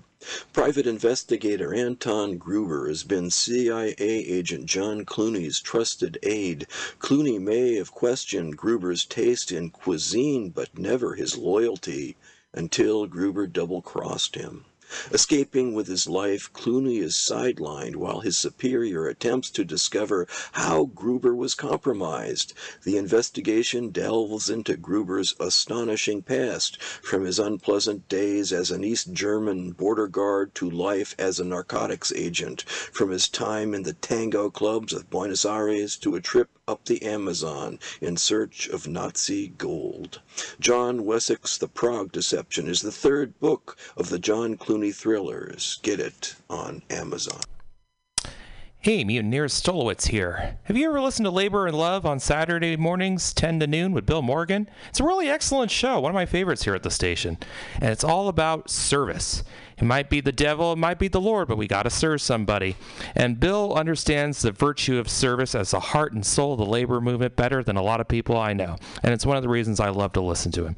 He breaks down socialism, democracy, protest history, workers' news, and the power of unions. Along with that, he serves up an excellent mix of jazz, Latin, gospel, hip-hop, and traditional folk ballads. Great stuff. Check it out. Labor and Love is every Saturday, 10 a.m. to 12 p.m. Serve somebody. Meals on Wheels is dedicated to fostering independent living for San Francisco seniors by providing hot, nutritious meals delivered to their homes. They're committed to fostering independent living for as long as possible. For more information, please call Meals on Wheels at 415-920-1111. This public service announcement is brought to you by your friends at Mutiny Radio in San Francisco.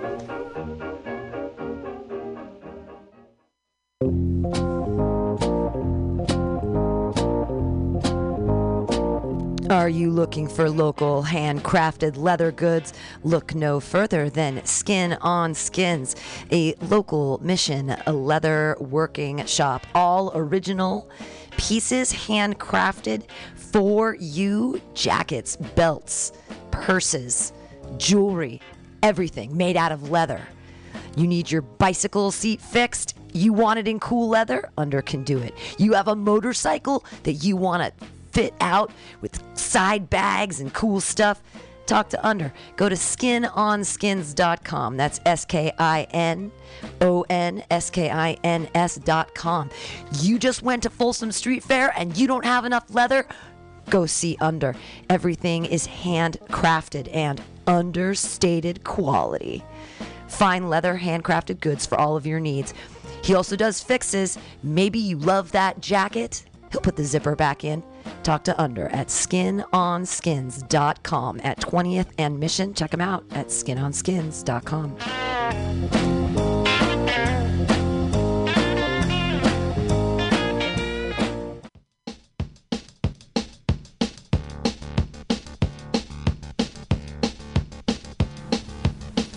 Volunteer for the San Francisco Food Bank. The San Francisco Food Bank relies on volunteers like you to help sort, package, and distribute healthy food to people in need in San Francisco. Each year, over 22,000 people contribute thousands of hours to fighting hunger in our community. This support will enable the SF Food Bank to distribute 43.5 million pounds of food this year, enough for 93,000 meals every day. But they can't do it without volunteers. Visit www.sffoodbank.org/volunteer. Again, www.sffoodbank.org/volunteer to find out how you can help.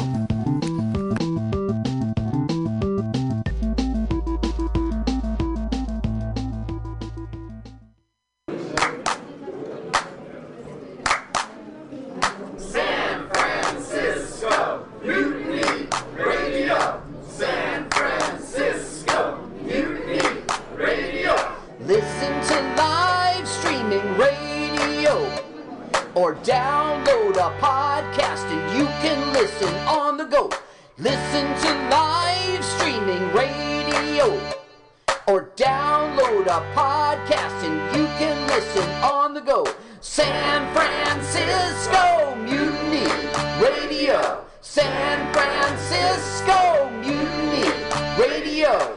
MutinyRadio.fm. Why not make a donation? MutinyRadio.fm. Streaming live the station. MutinyRadio.fm. District of the Mission. MutinyRadio.fm. Mutiny Radio. The world's deadliest assassins are already dead. A shadowy group of killers for hire is eliminating world leaders, crime lords, and CIA agents. Inexplicably, the deceased contract killers have the DNA of people who are long dead. CIA agent John Clooney devises a dangerous plan to capture a shadow killer alive. Contract a hit on himself. John Wessex, The Shadow Killers, is the second book of the John Clooney thrillers. Get it on Amazon. Let's watch a full-length movie on YouTube with Mike Spiegelman. Let's watch a full-length movie on YouTube with Mike Spiegelman. Let's watch a full-length movie on YouTube with Mike Spiegelman. Hi, this is Carl. I'm Mike's friend. I wrote this song. My turn-ons are dancing in the dark, kissing on a lark, and peeing in the park. You should follow me on Twitter. It's Jokes to Carl. That's the duh of Francais, not the duh of dumbass. But never mind that. Don't follow me now. Follow me later. I mean, for right now. Let's watch a full-length movie on YouTube with Mike Spiegelman.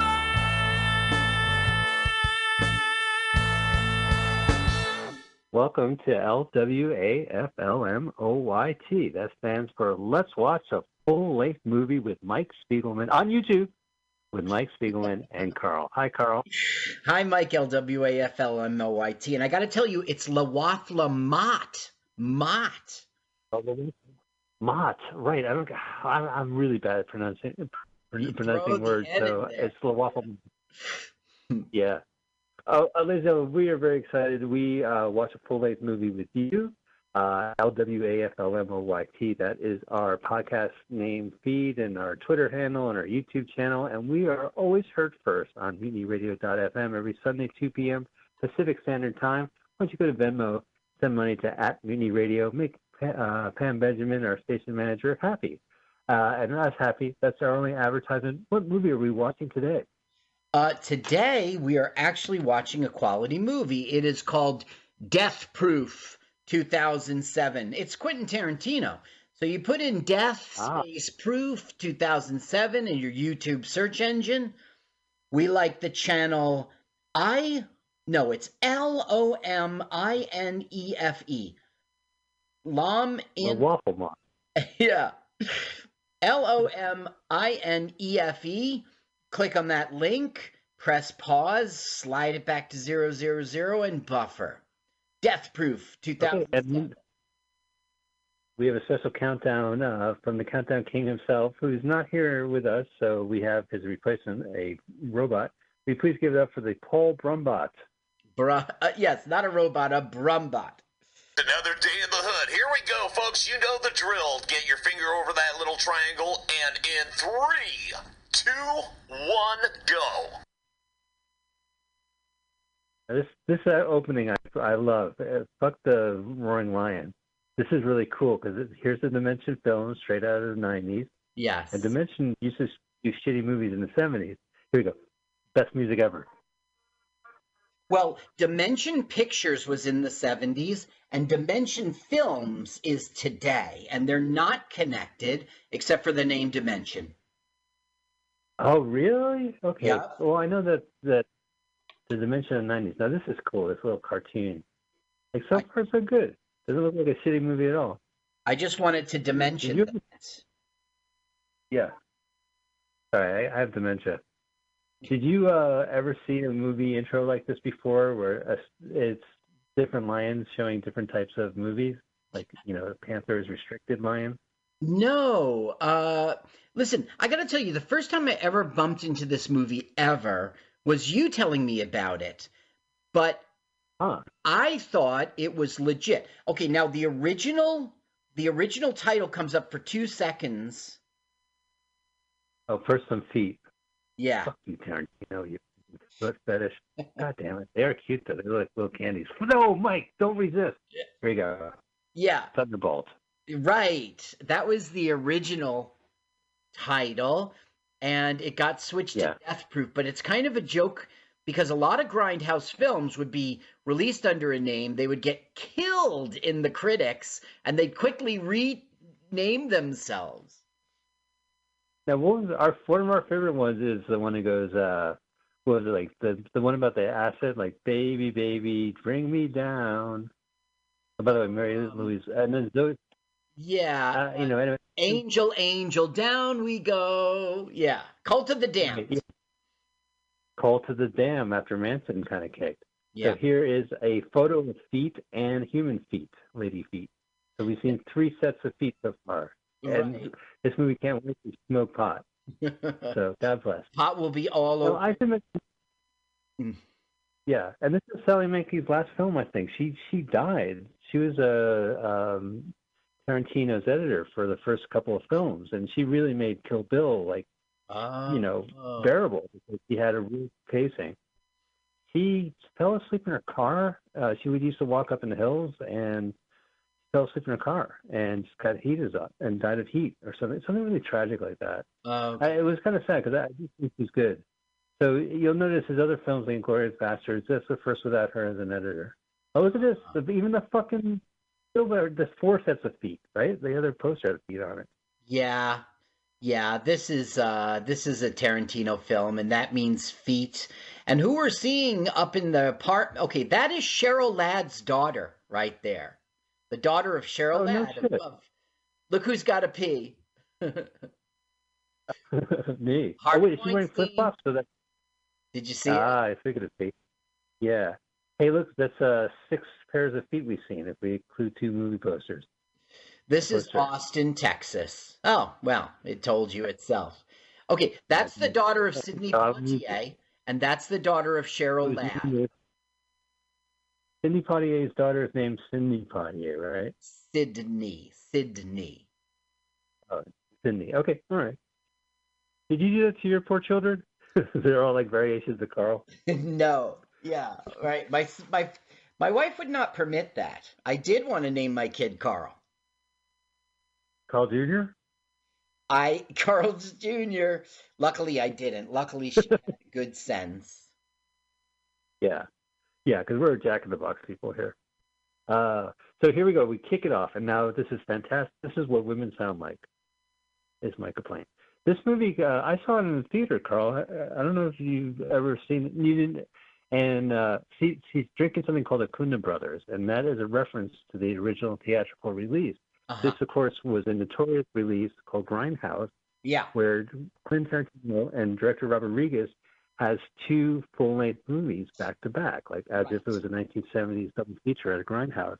And in between the movies, they had an ad for Acuna Brothers food and taqueria, and then this movie kicks off, and they're using the props, they're drinking from the drink right there. Boys, I guess, Acuna Boys. And so you could go to YouTube. Talk about Red Apple cigarettes. There's lots of Tarantino stuff in here. Yeah, but they make a lot of references to the first movie and to the trailers. So the fact that they had an advertisement for this food, and then you watch this beginning of the second movie, and there they are eating the food is kind of cool. Yeah. And fucking billboards. There's so many billboards in this goddamn. Feet. 7 feet. 7 shots of feet. I'm doing a feet count. No, but the thing is, Sydney is on the billboard, and that's the big deal. Every time they pass the billboard, they're cheering because she's right. Her name is.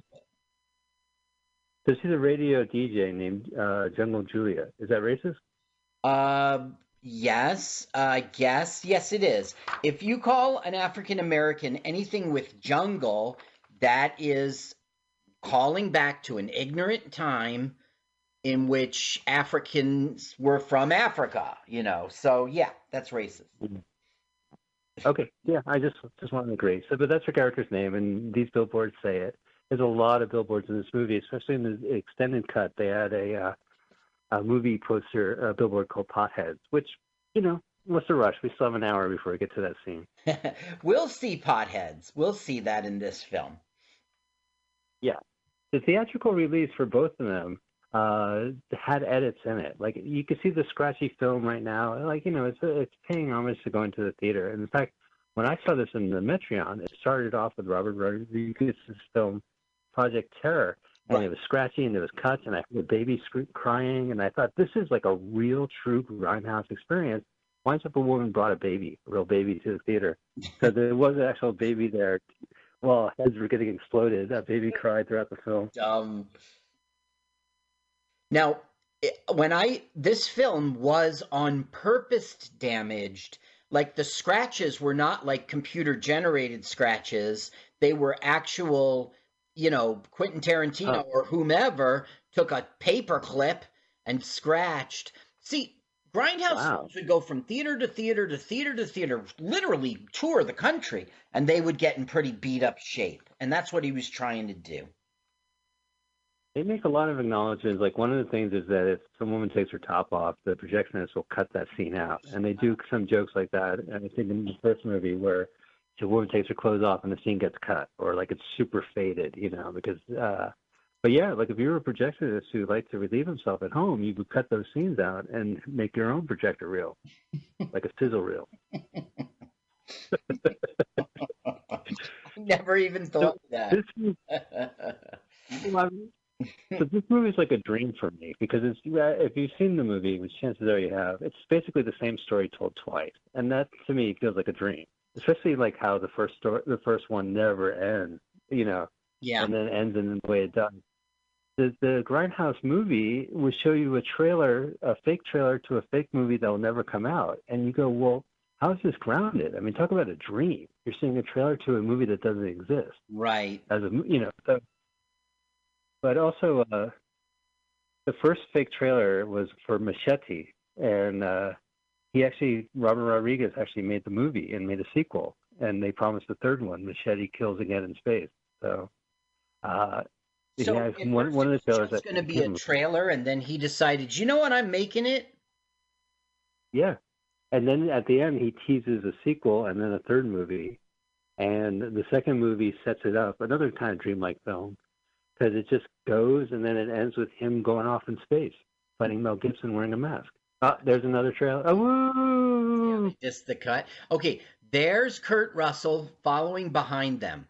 Now, I don't know enough about cars to let you know which one it is, but his cars are a 70 Nova, Chevy Nova, and a 69 Challenger. Now, we keep seeing her. By the way, she's straight out of Brooklyn, and you can tell from her accent. Her name is Vanessa Ferlito, and we would know her from CSI New York, the television show. Like currently, like in the last 8 years? No, it was 2004. There's all these CSI shows, and I guess that was her claim to fame. She's done this movie, a bunch of 2007 movies, and then that CSI series.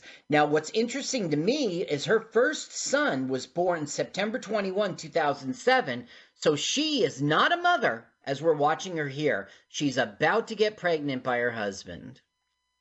And we know it, and she doesn't. I never. You know what? This is a fresh take on this Quentin Tarantino classic. Now I know I can review this movie knowing that it changes the whole movie. Yeah. Yeah, because he's boozing. Now, they're giving a really long boring setup. Now, first off, this is Austin, Texas, and we saw that movie house, the play, whatever it's called. The Alamo Playhouse or whatever it's called, Draft House.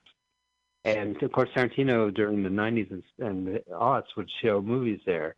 And so near that movie theater in this film is a bar where Tarantino's a bartender, and look at the fucking design. It's all Italian movie posters. Yep. And there's something like that with the magazine rack, too. It's like all Quentin Tarantino kind of things. Now, I want you to know that DJ Jungle Julia here is telling that she described Vanessa. Her name's Arlene in the film. She described Vanessa to her audience and said if somebody comes up to her and says this poem, then she has to give him a laugh dance. The first guy to do it, she has to give him a lap dance. So that's what we're learning. So her friend, and she's pretending to be a guy. So this is the first time one of these women speaks like a guy in a She screen. is I'm joking. pretending to be They a all- guy. Yeah. So the guy writing a screenplay about a woman pretending to be a guy, who sounds like a guy pretending to be a guy. Now, I saw him on Conan doing an interview about this movie, and Tarantino was bragging about how well he does female dialogue, because he hangs out with the guys, he's talking guys, but sometimes he hangs out with like 3 or 4 girls, and if it goes on for hours, they kind of forget that he's there, you know? But I gotta tell you, I'm listening to this dialogue, and there's lots of sex and motherfucker and shut up, and I don't know, it just sort of seems like is through a male perspective, you know? And Yeah. But that's part of the fun, I guess, because it's a play on these 70s exploitation films, which were completely like that. Yeah. And don't forget, this is, and also it's such an indulgence, and they were able to get it done because the Weinstein Company produced it. So, you know, I don't hear him ever, he'll say things about Harvey Weinstein, but Harvey Weinstein allowed him to do this, you know. Well, you know, So, I don't Harvey know. Weinstein was a part of Hollywood, and the thing is, he was inappropriate, he was akin to a rapist, and he's getting what he deserves and everything. But the thing is, regardless of, he was Hollywood, he was how you got it done. Nobody was thinking that, I don't know what I'm saying. I'm saying, like, you see a Woody Allen film, and you know what he did with Sun Lee, and you're like, blech. But if you see a Harvey Weinstein film, you're really just seeing Hollywood. Like, it isn't, like, rejected because it's him. Yeah, well, so part of it is that the lure, the big beacon for him is that he has these A-list movies, these classic films from people like Quentin Tarantino. So I feel like Tarantino has always been a bit like, he's, you say, well, hey, what do you say about Humphrey? He makes these great movies like Tarantino. And so he needed Tarantino to kind of hide behind him, and the same with the other big stars he had, This film, like, I don't know, there's Rose McGowan in this movie, and she is a callback from the first film because she is the star. And she's great in Planet Terror. And then she shows up here as the victim. So she goes from hero. Like, if you do watch the original. No, but she's the first victim. Like, she kind of kicks it off, and then you had just watched a 90-minute movie where she's shooting people with a machine gun attached to her leg, of all weirdness. Yeah. Well, it's that's another thing that I had a beef with this movie, and I liked what Rodriguez did was that they're making fun of they're calling back to this early '70s and these gruesome movies they would show.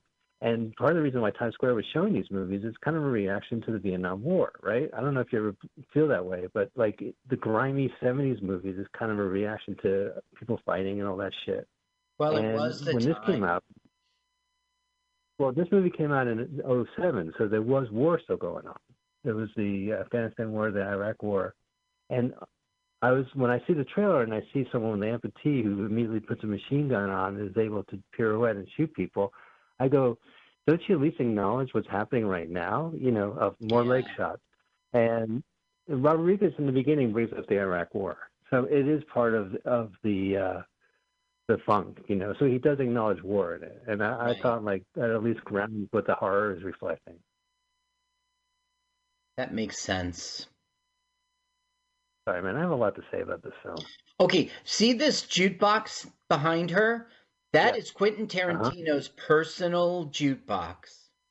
It's named Amy, believe it or not. Oh, man, cool. Unplug it. So does it have a touchscreen? No, it's an old-timey one, and all of the records in there are his, and all of the labels are his handwriting. It's really all It's Quentin Tarantino. The credits say special thanks to the jukebox Amy, and it's the same one was in the opening scene of Natural Born Killers in a diner. Oh, very cool. I remember that. She dances to L7. How sexy am I right? now? Well, this is his bar. He's even the bartender here, and he's got a couple of his buddies. Let me see, Eli Roth. Okay, so I love. This is one of my favorite things in Weinstein. She's texting a producer, right? Like her boyfriend's going to come, but he never does. His name is Christopher, and she invites him out, and she's like, I miss you, and I love you, or whatever she's texting. And she is a hard person. She's a, bitch, shut up, bitch. You know, she's a hard ass. And her texts are very soft. And then when he doesn't come, she gets mad and texts that he's an asshole. Right. This is what I mean, like by like a dream logic to this film. Like, doesn't that feel like a dream you would have, where you have this important call while you're out with your friends, and it just goes from call to text to you getting mauled by a car? There's Eli Roth. There is stuff in films in which it's like, oh, I've got to do that thing, and you're off to do it, and you never get there because you're distracted. Yeah. Yeah. Now that's. But she does type. Go ahead. Go ahead. So I'll say when she types it. She's going to text me too. Hurry! That's that old school texting. We have to press a number 3 times to get the letter R. Now, in 2007, smartphones were just coming. The iPhone 1 was coming. It wasn't even out. So this isn't really so retro. It's kind of Hollywood anyway, like potentially. You know, like you never have phones that would have this kind of screens. Sending. Send. No, that's legit. I remember that interface, and that's like a movie with a typewriter where they type faster than the sound faster than they're typing. I don't know. I don't buy it. So, well, Chris also, Simonson. do you remember it was like number 1 was ABC, and number 2 was, you can see when she texts that it does scroll through the letters, and she chooses her letters. Right. I should mention that she texted the word "Me Too" in a Harvey in a Weinstein Company movie. So, that was what I was trying to. If I could say anything about this 2-hour movie, These are real life roller derby girls who are part of the Austin scene. Isn't everyone part of the Austin scene? A roller derby girl? There it is, Weasley guy. I'm from Hollywood. Hey, I got my rules in my bar. Yeah, there we go. Should we listen to him? Go ahead. All we're hearing is drinking. Right.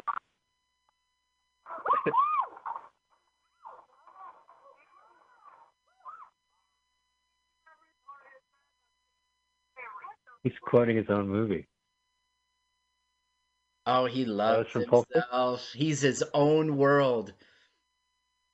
It's like yeah. So he has these crazy rules. Yeah, he loves himself. This is his own bar. It's his own. He's made his own universe. He has the power to do so and has done so, and he just eats himself. Even you told me he was retired, and we were seeing his last movie, and I was like, no way. And then he was he's doing some TV thing. Yeah, well, like he said, I'm going to make 10 movies, and I think that's what a director should do. Speaking of a director, here's Eli Roth acting. He's a better actor than Tarantino. So he says, I'm going to make 10 films and retire. I don't want to be like, I don't know, like Billy Wilder, keep making old movies. And Hateful Eight is officially the 8th movie, and Once Upon a Time is the 9th movie. So technically, the next film will be his last. Oh, there is one more. Yeah, one more is coming. Don't worry, he'll do something on Netflix. I think he should make 10 films, and then he should completely do a departure. A total, like reinvent himself with a different genre, a different entire, like, filmmaking style and methodology. Reinvent himself. Then he could still be creative. Yeah, like make a romance. She's And one where it noticing the doesn't car have- that she saw, like watching them before. I love her accent. Why don't you put it on for a second? Okay.